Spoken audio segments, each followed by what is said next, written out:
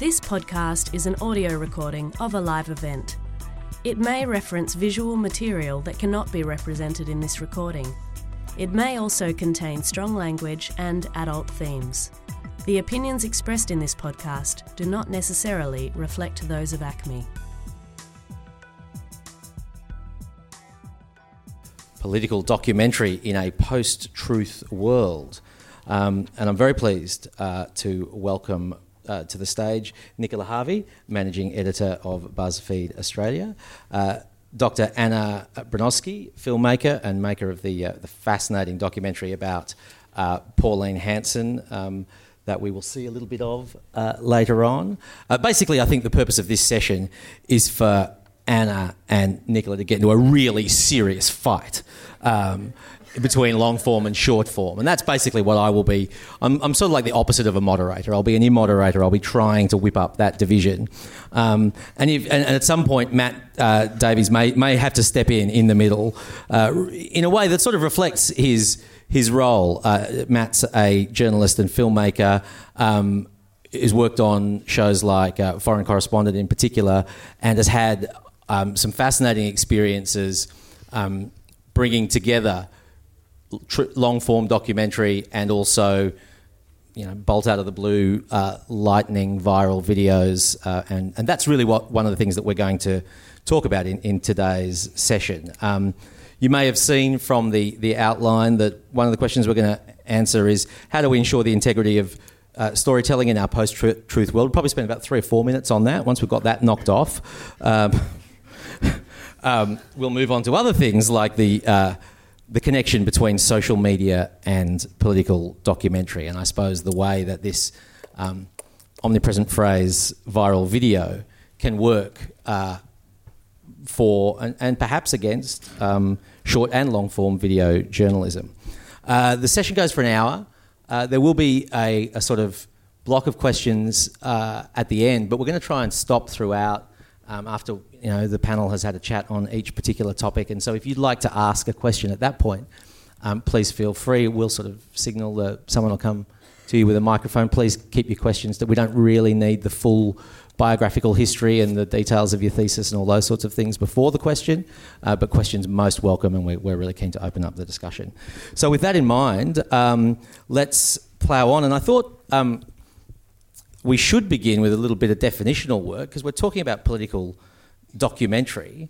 And I wanted to ask everyone on the panel, what's your understanding of that phrase? What is a political documentary? And also, can you tell us about some of the works that stand out to you as the best examples of whatever it is political documentary is? Anna, do you want to start off there?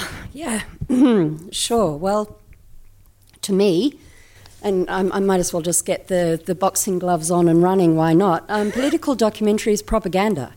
There's 3 types of propaganda. There's grey propaganda, there's propaganda for the good, and I'm sure most people in this room would like to feel they're on that side, and then there's propaganda for power, manipulative propaganda. Look at the First World War, Second World War, and Trump's banning of the press from the White House press briefing lately and what's happening there. So for me, if political documentary is a form of propaganda in that it's trying to persuade your viewers to come to a point of view that the filmmaker believes in and thereby somehow incite change, then there are many ways to do it. And the ones that stand out for me perhaps don't work now, but they did then. And the key one for me is Michael Moore's Fahrenheit 9/11, which basically at the time brought feature docs back into the cinema and was a blockbuster. And then on the other side, you have propaganda against Michael Moore that came out at the same time from the right because they realised how powerful this medium is, and that was Michael Moore as a big, fat, stupid white man. Yeah, that'll get it rolling. Great answer. Yeah, absolutely. And so inherently, you believe that political documentary is not just about agenda setting, but it is pushing an agenda. That there's absolutely. Yep. I mean, filmmaking is manipulative. You can't avoid that, and you're dishonest if you don't think it is. It is. And so if you're making a political documentary, use these tools, humour, seduction, entertainment, to persuade your audience to a point of view, as long as it's truthful.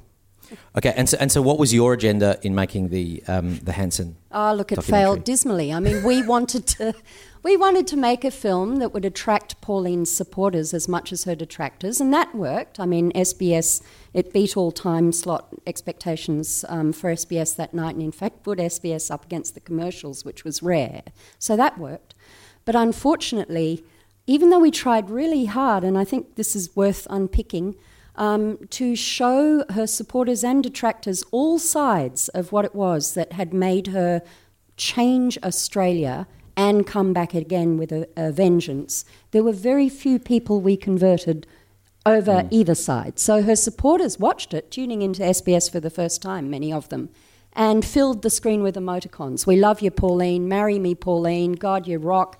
And her detractors said, I can't believe I'm watching this. It's like a train wreck.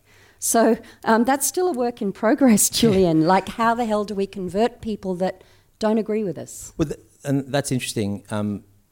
Is that something that you feel is the case more today than in the past, that it's harder to convert people? Absolutely, because we're living in a world now where Daniel Patrick Moynihan's statement, everyone's entitled to their own opinions but not to their own facts, no longer applies. People treat their opinions as facts.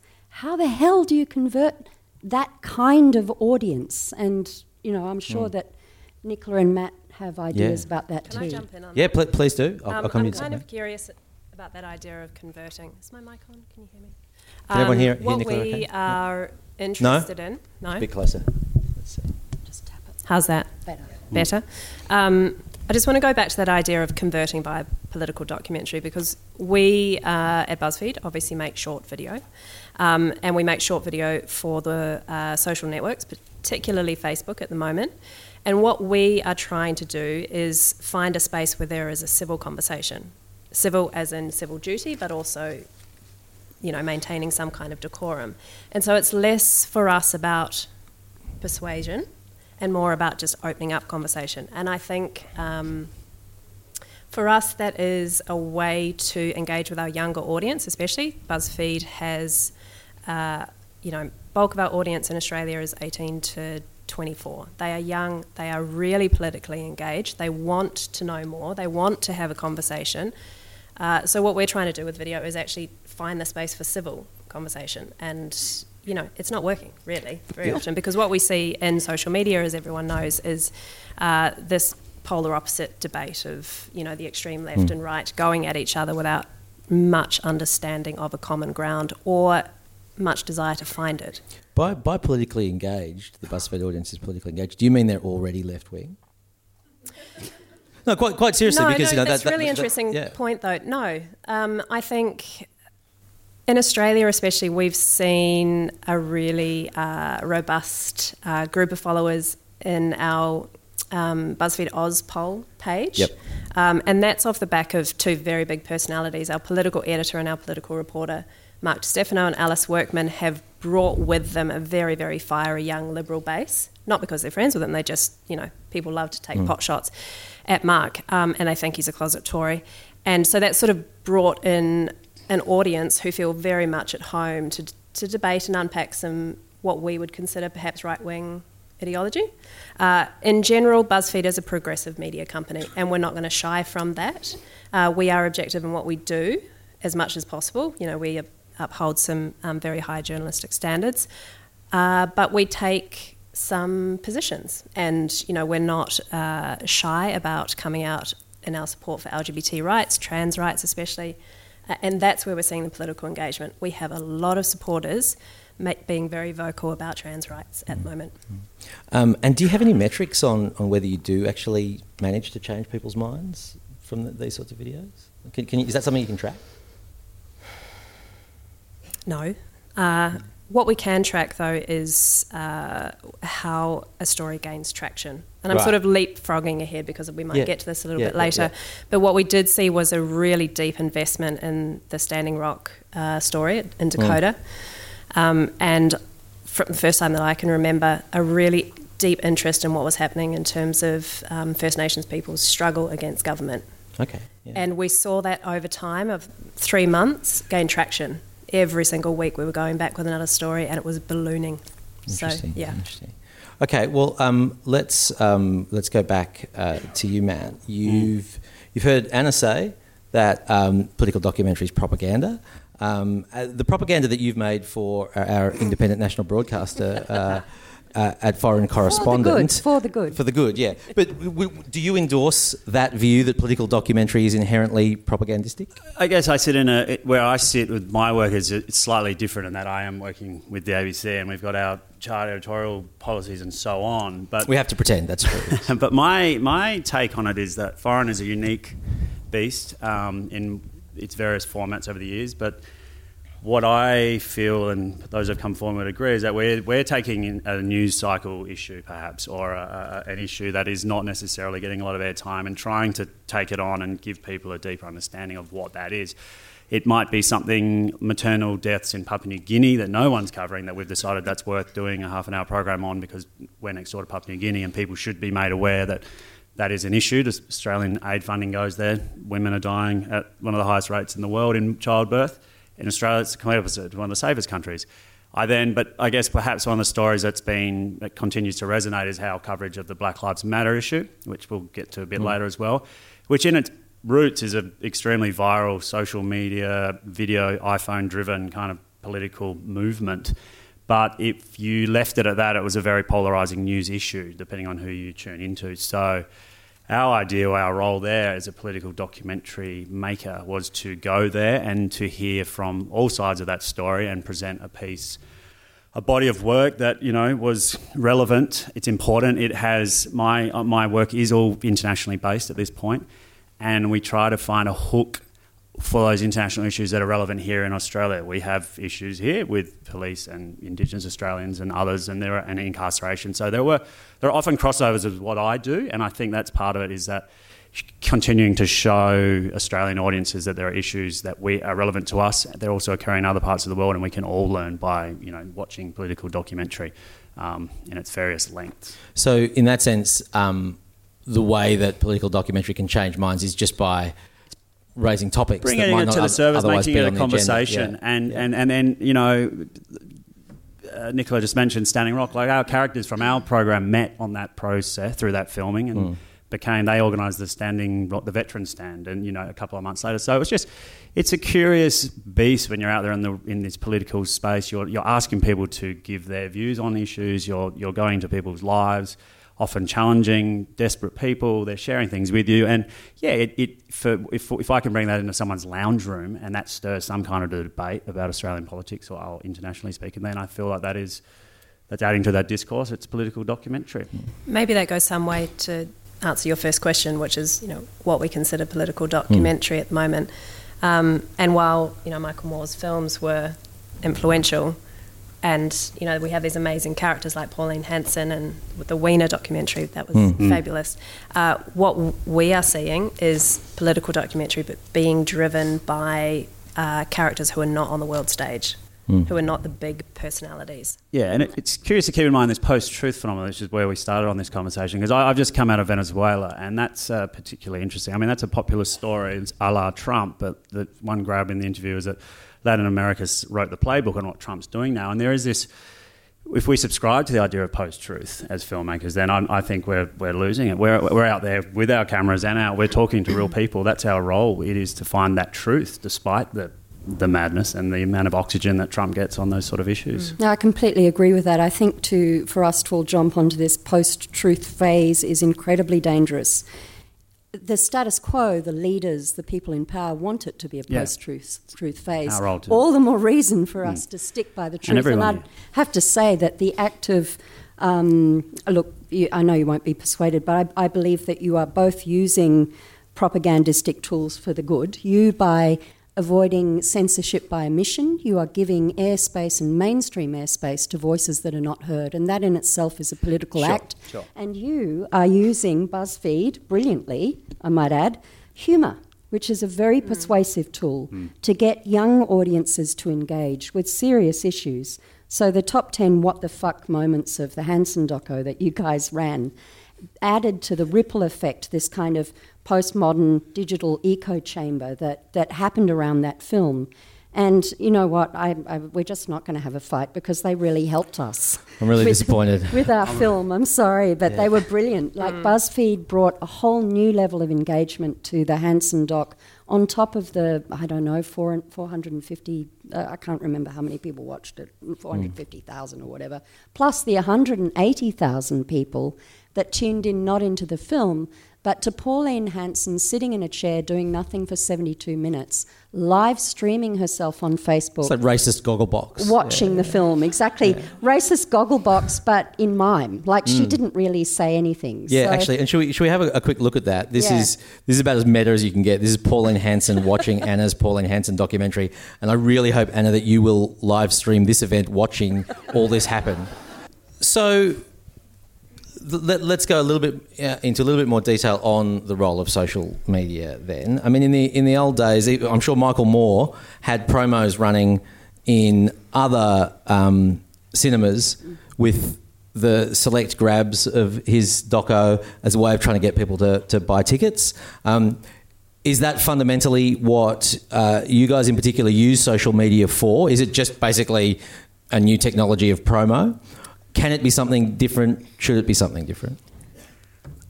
I was going to talk a little bit more on the way we're confronting that digital with Freedom Riders shortly. But I will say that social media, I mean, look, if an issue is popping in the BuzzFeed space and another the short form space that we can latch onto and drive audience from that, then that's an absolute bonus. So you're saying that when you put excerpts of your content out, or you're saying you look at what's happening in social media and go, let's do issues that are already out there. We harness that social conversation in a long form, in a longer form version. It does drive people to our programming. I mean, at the moment, Foreign Correspondence is mostly a broadcast delivery. But increasingly, the move is to the digital frontier, and increasingly, we're creating content that is specifically for social and distributing that in a very unorthodox ABC approach, that is to digital platforms and third-party platforms. Do the foreign correspondents that rate the highest on free-to-air television also go the best on social? No. What's the difference? Probably the audience age demographic, I would say. So our traditional broadcast audience is a lot older, and the digital space is obviously a lot younger. So we're talking about quite different.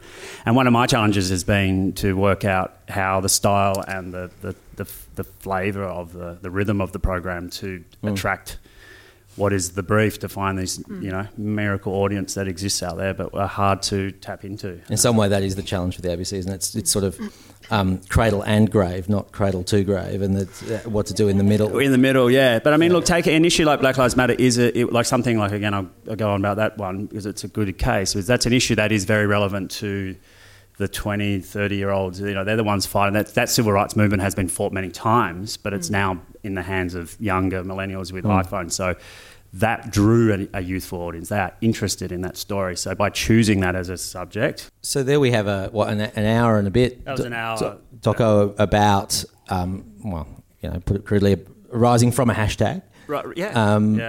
Could you just tell us a little bit about the experience of making that film and how you used the long form and short form differently?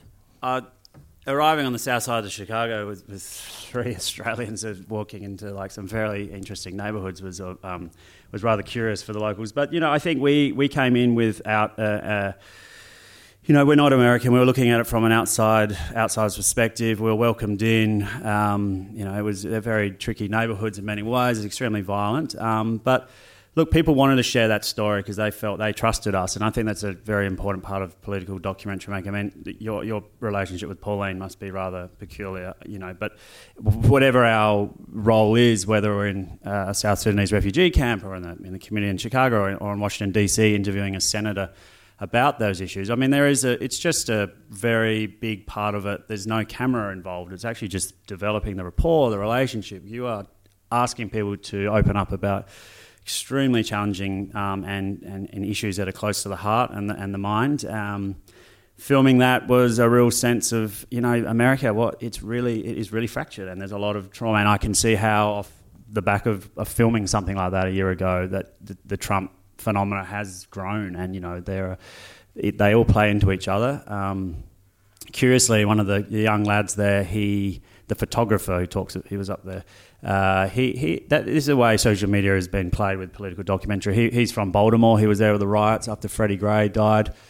He was just taking photos on his phone, putting them on Instagram. Time magazine picked up one of his images and ran it as the front cover, which went on to become, he's now one of the most influential African American photographers in the country. But it was an interesting. That whole story has been laced with social media elements from its birth and continues to be. And that's, I guess, with political documentary, the presence of social media, the relentlessness of it can keep that conversation going a lot longer than when it was once screened on television, was on iView for a couple of weeks and then just disappeared. Matt, can I just ask you something? The nature of social media, obviously, it's global, so anyone can kind of weigh in on this. And so it's interesting that you guys took this subject up as Australian filmmakers going into America. Can you talk a little bit about what role Sarah played in this as reporter, and how that would have been different? Because we saw a clip this morning from Ava DuVernay's 13th film, and similar subject matter. Yeah, so I mean, look, we are in the current affairs space, and traditionally the program is foreign correspondent. It does have a reporter leading the narrative. I think in the future there are opportunities, and we're constantly asking questions about this, about how to do that maybe differently. Sometimes it is curious. If you haven't seen 13th, if you haven't seen this one, watch this one first, then watch 13th. You'll notice there's quite a bit of talent that we share. We did it first. But it's an amazing film. But that's the beauty of, I think, a feature doc. There is the time and the resources, not necessarily highly budgeted for, but the time is able to get the talent without the reporter. The reporter, in some ways, in my role, is very useful at times because we're on an extremely tight turnaround. We might have 8 weeks to go and make a 1-hour program that is filming it, editing it, and putting it together. So the reporter role in that space can help connect the dots. Looking ahead, perhaps with the younger generations, maybe some of that structure is open for renegotiation, just because young ones are able to consume it slightly differently. They didn't grow up with George Negus on the television in a pineapple shirt, but I just want to dive in on what you said before, like do microdocs that are lifted from our films act as kind of accidental trailers, and in fact they do. And I think we're a lot, as long-form political doco makers, I think we're in a much more exciting position in terms of reaching broader audiences than the more conventional Michael Moore was back in 2001 with Fahrenheit. The microdoc is an art form in its own right, and to me it's very exciting. For our Pauline Hanson film, I worked with SBS Online. We came up with 10 kind of mini docs, not necessarily drawn from the film, or everything from what kind of clothes does Hanson like compared to Pants Down, and the fact that they found their outfits at the same budget discount Delina store, to a clip that was lifted from the film that went viral in a way that I, as a filmmaker, could not have possibly dreamed. It reached, within 3 days, 1.8 million viewers. And it kind of, it excited me because, one, it was reaching a new audience, a younger audience that perhaps didn't have time or the habit of engaging with long-form political doc, hadn't been raised on it. But two, it encapsulated everything that we find wrong and troubling about Hanson, in the same way that paintings used to tell 1,000 words compared to the book. Microdocs do that for the long-form doc. I think that they can coexist, but they're radically different. One's a poem, one's a novel.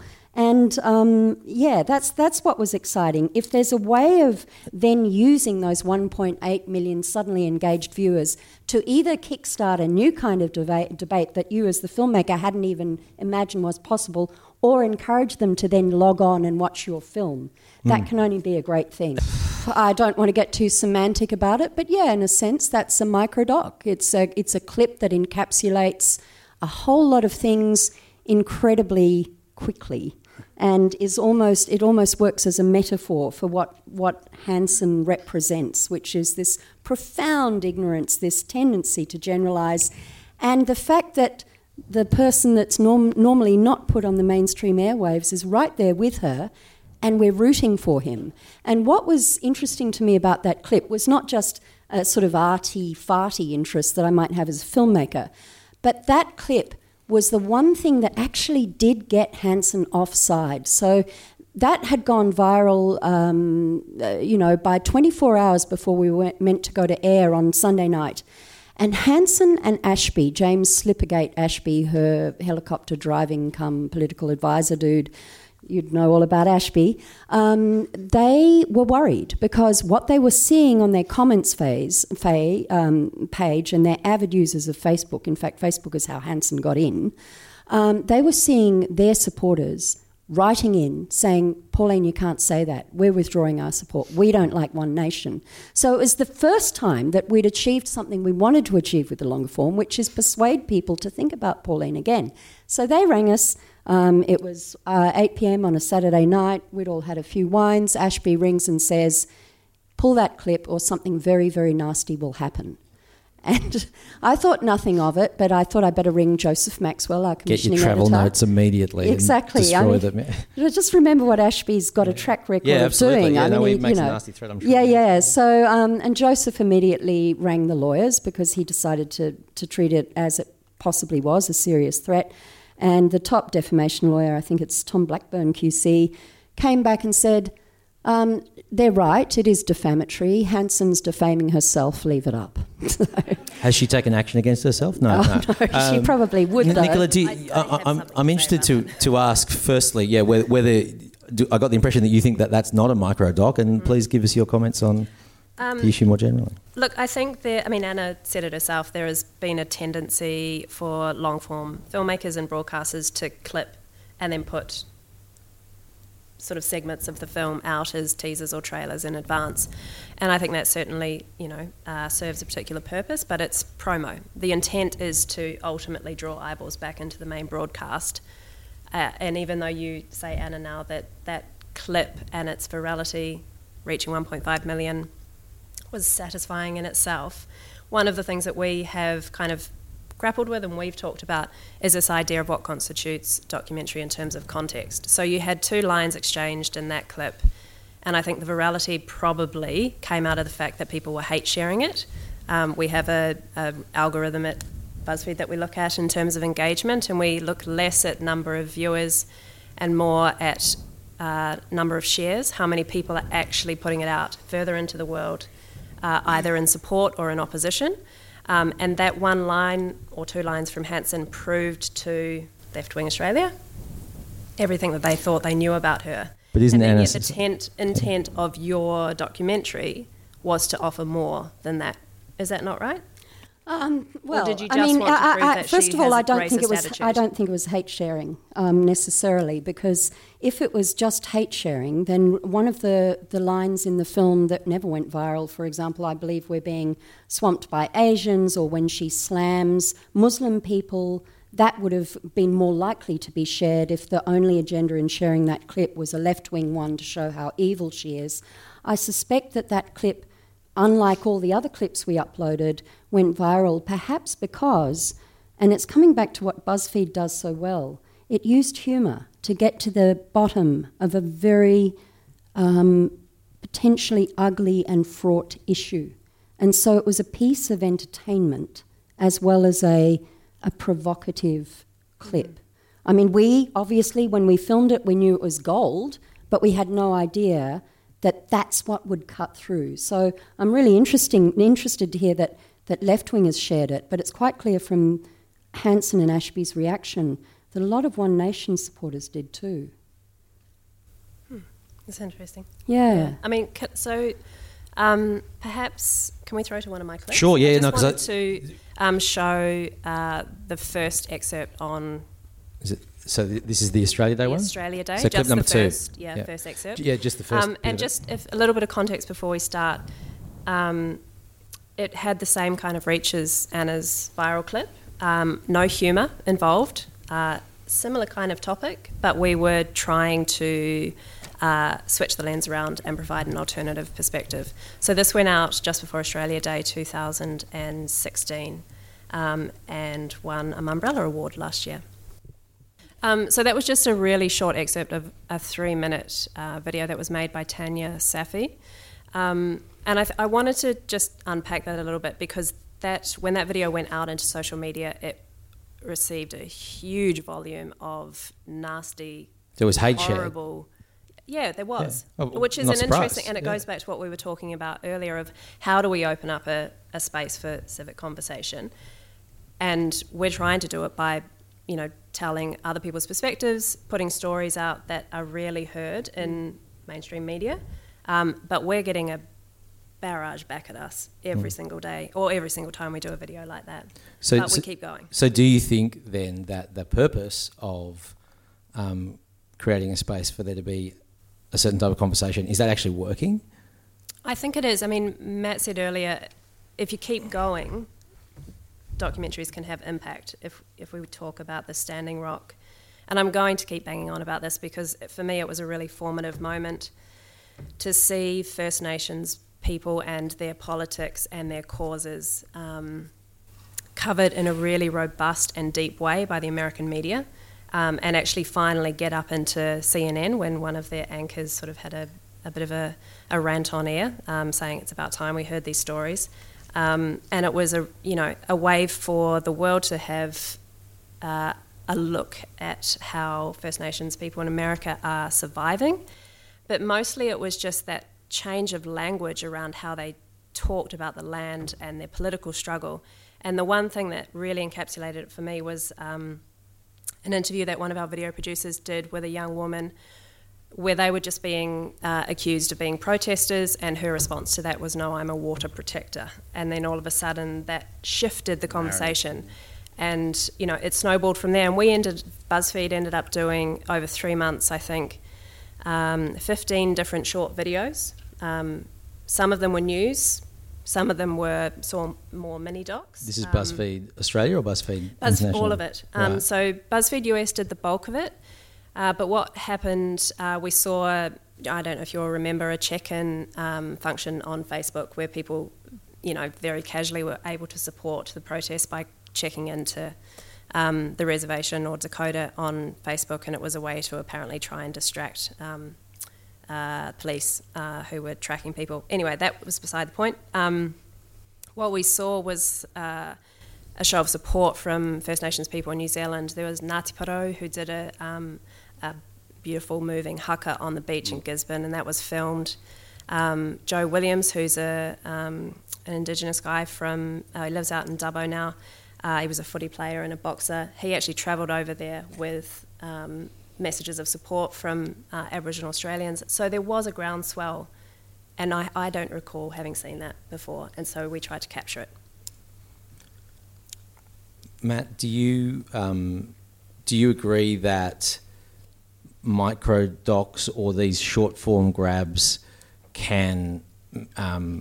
are the most effective way of raising that consciousness, and or is it just a way? I mean, does it lead people simply to longer form content? Is that the purpose of it? Well, it's both. It is both. One thing I've been grappling with in my mid-range length political documentary. Get off the fence, Matt. Come on. Fence to here, is actually how to find the audience. So where is the audience, and are we able to just rely on the phone or on the broadcast? There is a new phenomenon of obviously the idea that we should take content to people and find almost identify the audience sometimes before you shoot the film. That's, I guess, Freedom Riders, a story I did on trauma therapy through surfing in Cape Town, South Africa last year, was a curious experiment where we distributed that internationally on a digital. It was a bit of an ABC kind of first, perhaps, for Current Affairs. It went out digital. It also was broadcast on our regular time slot, so it had its traditional audience.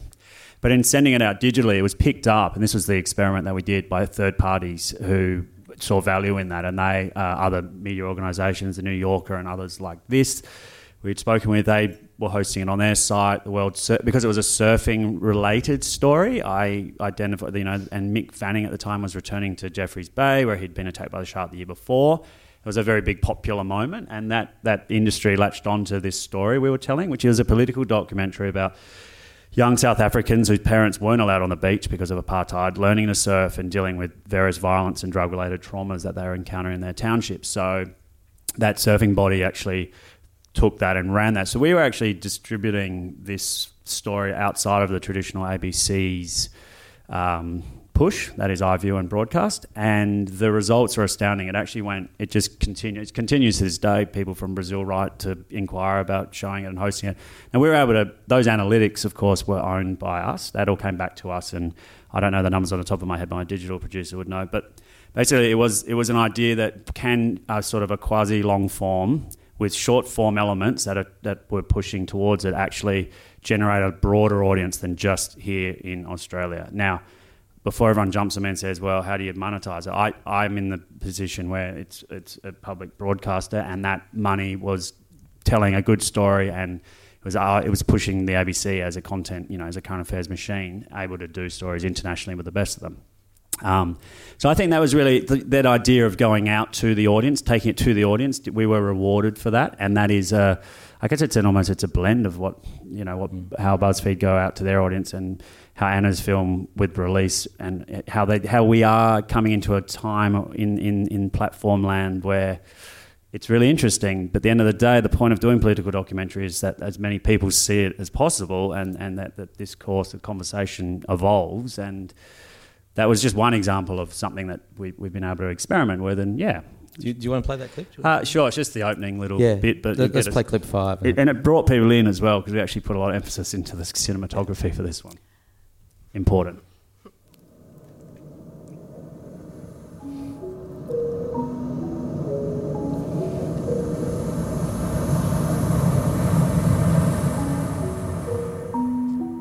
It's my favorite place. Being in the water, it makes me feel free.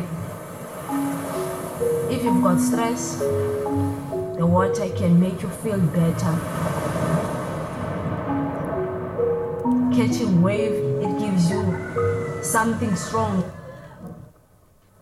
The next day, there's something big is gonna happen. Your dreams are gonna come true.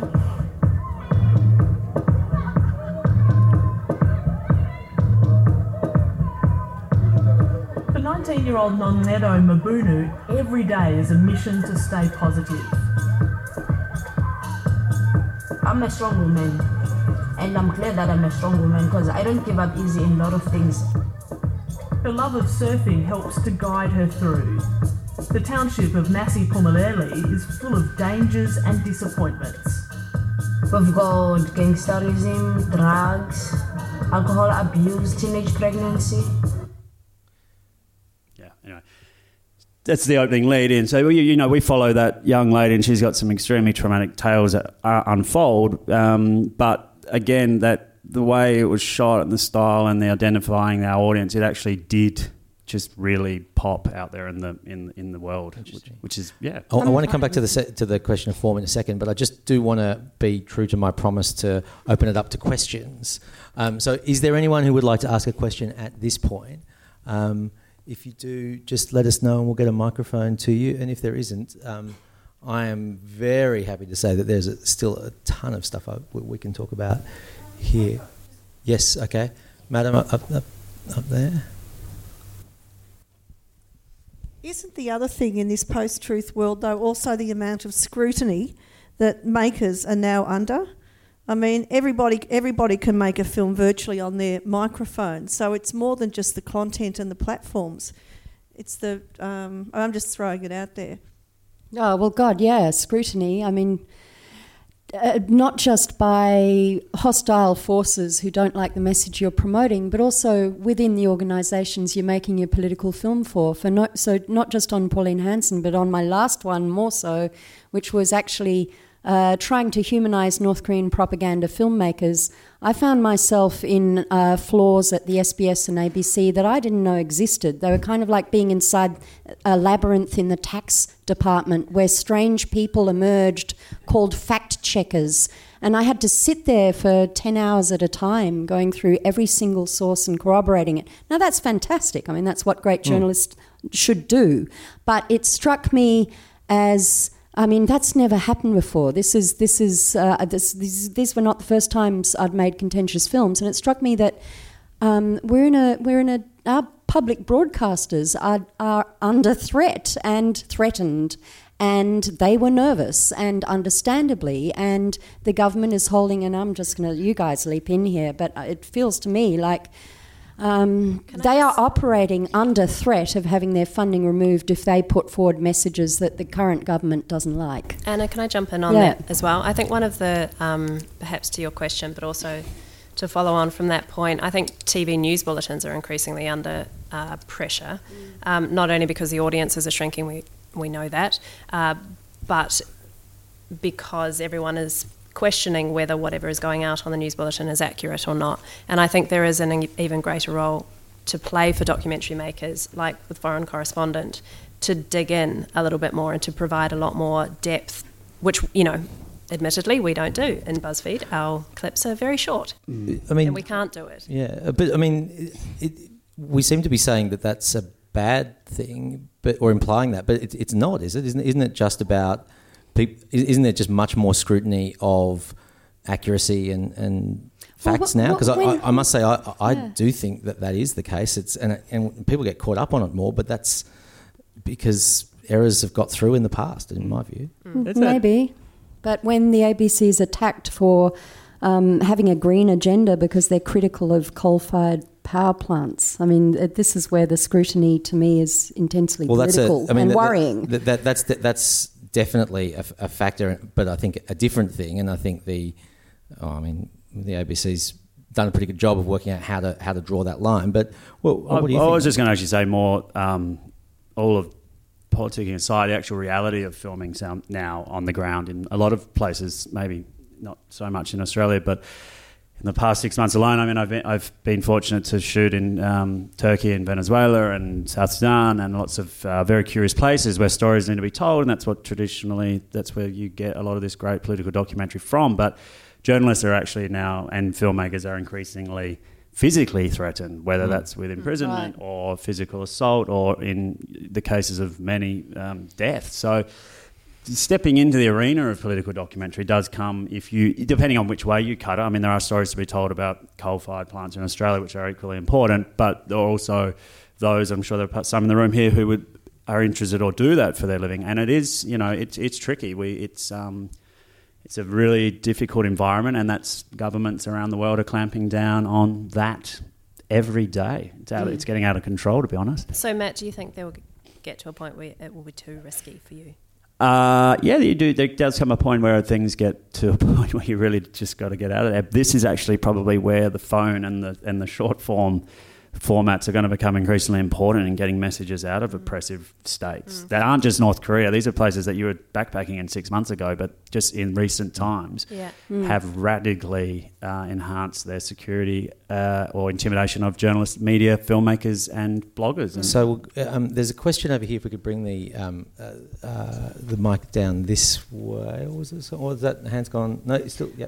Okay, if we could just come over. Okay, yeah. Okay, we'll go this one here and then over to the lady. So I think we've got two now. We're gonna go here first, and then I'll go to you, madam. Hi. That's right. No, we heard. Yep. Okay. I think there's a really big distinction to be made between news and current affairs, which is meant to be objective filmmaking and meant to be showing different sides, and between the feature-length political documentary made by the likes of D.A. Pennebaker, Kim Longinotto, Sean McAllister, where there's a real polemic going on and they are taking a side, which is what you were talking about, Anna.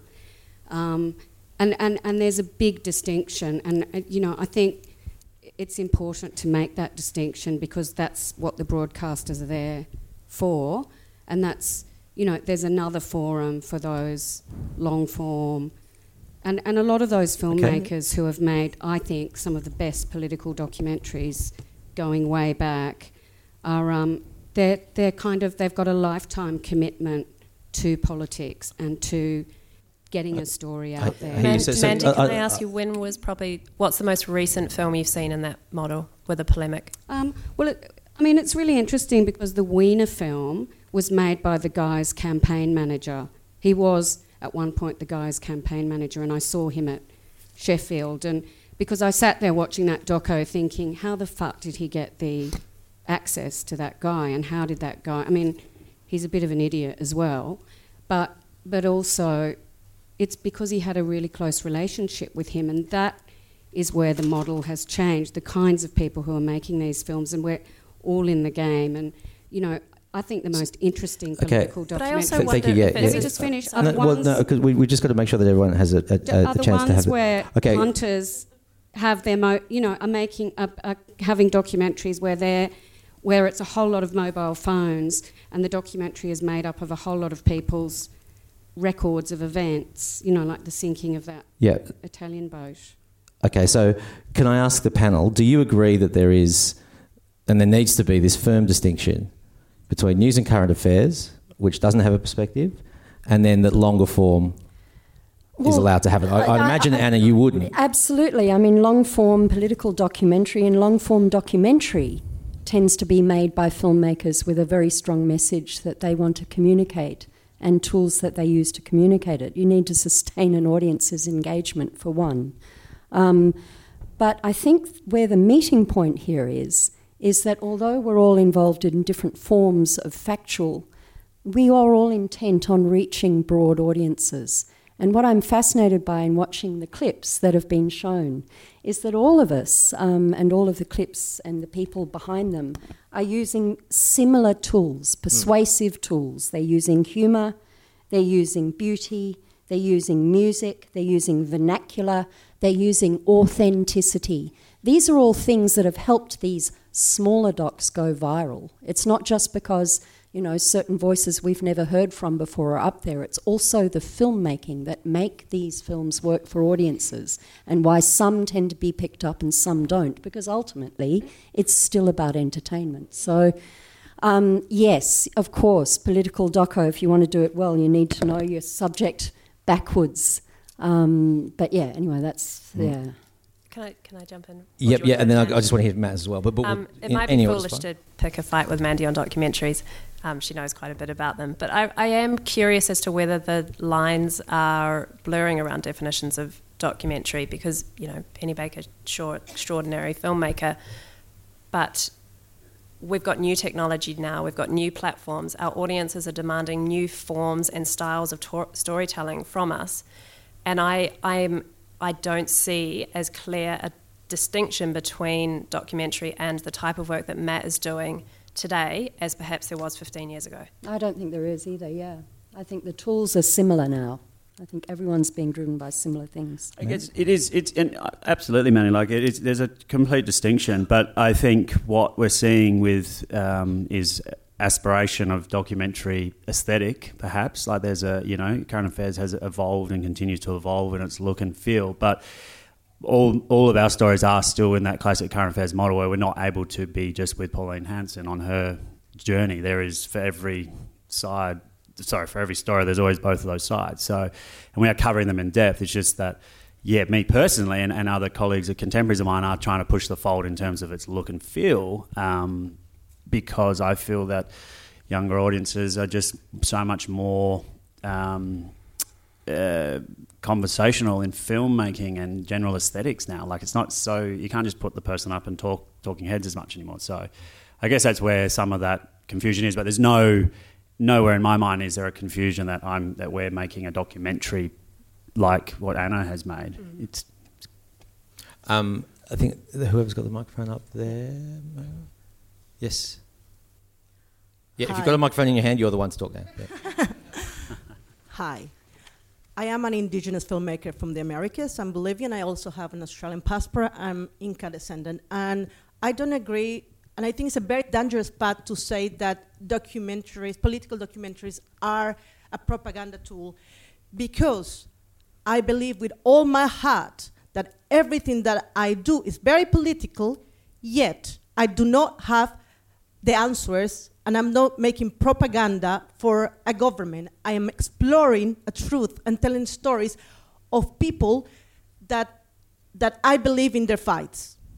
I don't think they're perfect, and I think complexity is something that we have to discuss, but I will be very dangerous path to call political documentary propaganda. I think that there is a wrong word, a wrong connotation to political. We are all political beings. It's my human right to be political today as an indigenous filmmaker.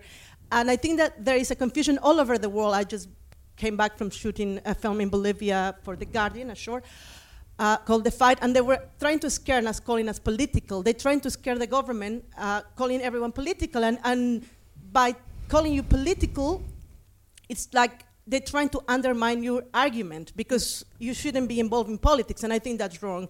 So I think that it's very dangerous to call political documentaries a propaganda tool. It's even more dangerous because we don't have an agenda.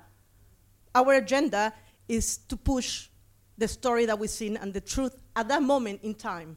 Yeah, look, I completely agree. The word propaganda was a provocation at the beginning of this discussion, and I was using it in a very old-fashioned sense in that it is a tool to manipulate or persuade. But absolutely, I agree. Yeah. Madam? I think it's if you go backwards, actually, it'll probably be quicker. The old shortest distance between 2 points. Just a quick hook. Yeah, that's right. Yeah. I'm also worried what you just said, that political's a dirty word, that people use "you are political" as a way of putting you down. That's really interesting and worrying. As if anyone who is not a politician hasn't the right to be political.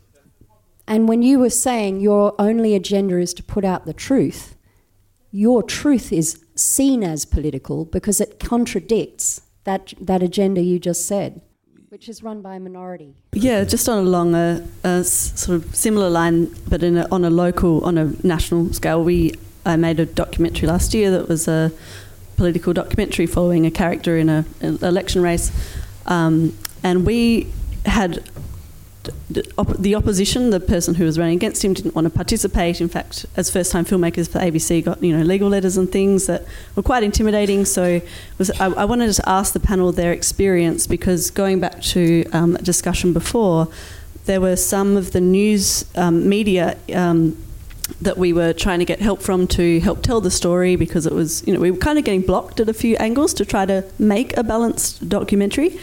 And now, since then, the newspaper that did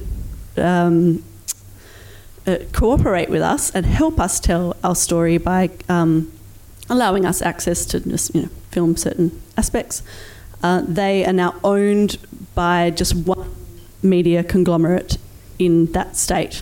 So just how do you guys keep pushing through against, like, when you do feel intimidated? Because essentially the buck stops with the filmmaker, but ABC is very supportive, etc. Yeah, just looking for that. I admire the bravery you guys must go year after year on this kind of thing. So, yeah. Can we have a comment from you guys about responding to threats and pressure? Oh, look, I don't encounter it so much in the Australian space. I mean, I have spent a lot of my career working in the Australian space, but not so much as extreme as some of the recent work I've done. Yeah, I mean, look, there is... I just play by... I normally am travelling in a group of 3, and we play by our little rule of thirds. If one person feels like something's really not fitting, doesn't feel right, I'm more than happy to pull back, just change the way we're trying to capture it. I mean, that's kind of an extreme example, perhaps, but that's the reality. When working in other spaces, I'm an Australian passport holder, so I have certain rights when I'm in another place. If I cross a line, I don't even think about the other side of what happens. So for me, it's just more about common sense and making sure safety is a thing. In terms of threats, my threats are more so physical than they are defamation letters and things that perhaps you encounter. My only thing would be is if you believe in what you're trying to say, you'll find a way through, but it's hard. And you have to find a way through that will take the gatekeepers with you, because you can't do it without them. Yeah. So there's a really interesting discussion out there to be had about who the gatekeepers are, and are they the right gatekeepers as well. And that applies to all sorts of minorities. Yeah. Nicola, has BuzzFeed ever got political pressure to remove a story? Yes. And a what? lot. And are there a range of responses to that? We have editorial policies that very clearly stipulate that we don't remove a story, full stop. unless it's contempt of court. That's been the only example where a story was published whilst a court case was going on. Which one? Yeah. I can't remember. That's right. Yeah, 18 months ago. Okay, yeah. But obviously the most recent example for us was actually out of the US. Our global editor-in-chief, Ben Smith, made a decision to publish quite a controversial piece of intelligence, and it wasn't a decision taken lightly. It pushed the boundaries, I think, of contemporary journalism quite a lot, and we certainly didn't have a lot of allies in doing that. It was publishing a dossier on Trump and his Russian connections, alleged Russian connections. It's still there. It wasn't removed, despite all the pressures. But what I would say to that is that we had someone at the top, and he had the support of our CEO and president. And when you have that level of engagement at the very top of your organisation, it makes it easier to do the risky things. So that doesn't help you necessarily, but that's how it came about for us. I can't believe that, unfortunately I have to say this, that is all the time that we have. But I do think that note of the importance of, benevolent proprietors and good lawyers is not a bad one to end on, because God knows you need them. Ladies and gentlemen, can you please thank our panellists today, Matt, Anna, of course, and also can we thank Screen New South Wales and AIDC for everything that they've done in this session. And of course, if you wanted to come around and chat to anyone now, you're more than welcome to, as long as you have a lawyer with you at all times. Can I just also say thanks to Linda? Yes, thanks for the huge amount of preparation to Linda. That was and Screen New South Wales for making this happen. Thank you, Linda. That was great. Thank you. And thanks, Nicola, of course, as well. Great. Thanks, everyone. You have been listening to an ACME podcast. For more recordings, go to soundcloud.com/ACME online or the ACME website.